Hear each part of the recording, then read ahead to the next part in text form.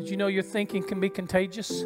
For instance, the woman that had the issue for so long of bleeding, the Bible says she thought if she could get near Jesus, she could get healed. It started with a thought. It started with thinking. So I want us to start thinking about what we're thinking about, our imagination. Because you know what? It's under attack.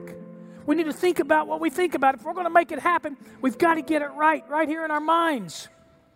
It's the way we think. We got to get our minds right. The greatest enemy inside of us may not necessarily be the devil. It may be our own mind, our own thinking. The enemy's trying to sabotage your imagination. The enemy wants to take your anticipation that you have and turn it into anxiety. How do we stay positive?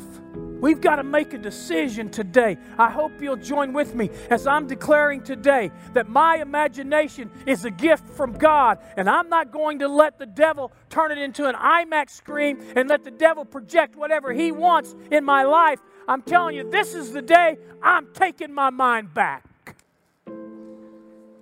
Break the cycle of negative. Break the cycle of self-pity.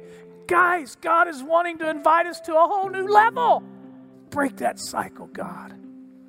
You know, I can't control, and you can't either. You can't control every thought that comes into your mind, but you can control what you do with it. I can control what I do with it. If that negative thought or that wrong thought comes into my head, I can control what I do with that. God says, break out of this cycle and receive what God wants to give you today. Isaiah says to awaken your imagination. Think the way God thinks. Let me give you something this morning that'll help you. A couple of things that'll help you make it happen. Here's the first one. Understand that every behavior in your life and my life is based or tied to a belief system. You become what you believe. And Proverbs tells us this, doesn't it?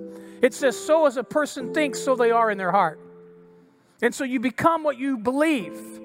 Your behavior is a result of what you believe. God is saying He wants to release rejuvenating rain on you. I understand we're in a dry season. I understand that we've all been praying for rain. I've been praying for rain. I'm a Choctaw Indian. I've done so many Indian dances while I've been praying, it's not even funny.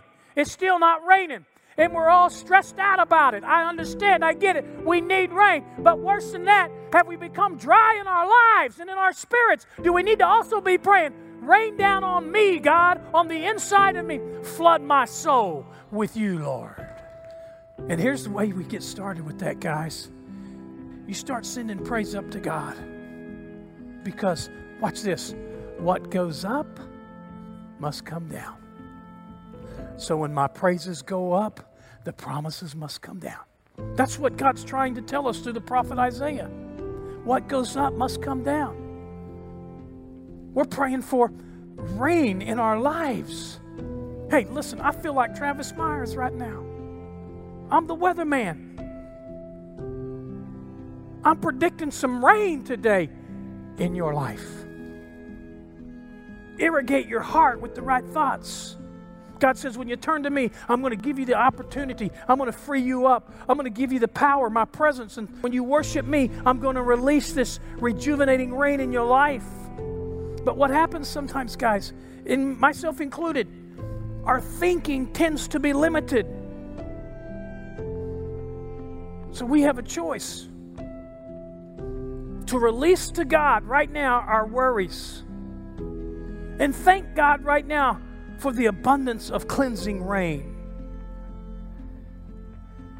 I want to get y'all to a new level of thinking.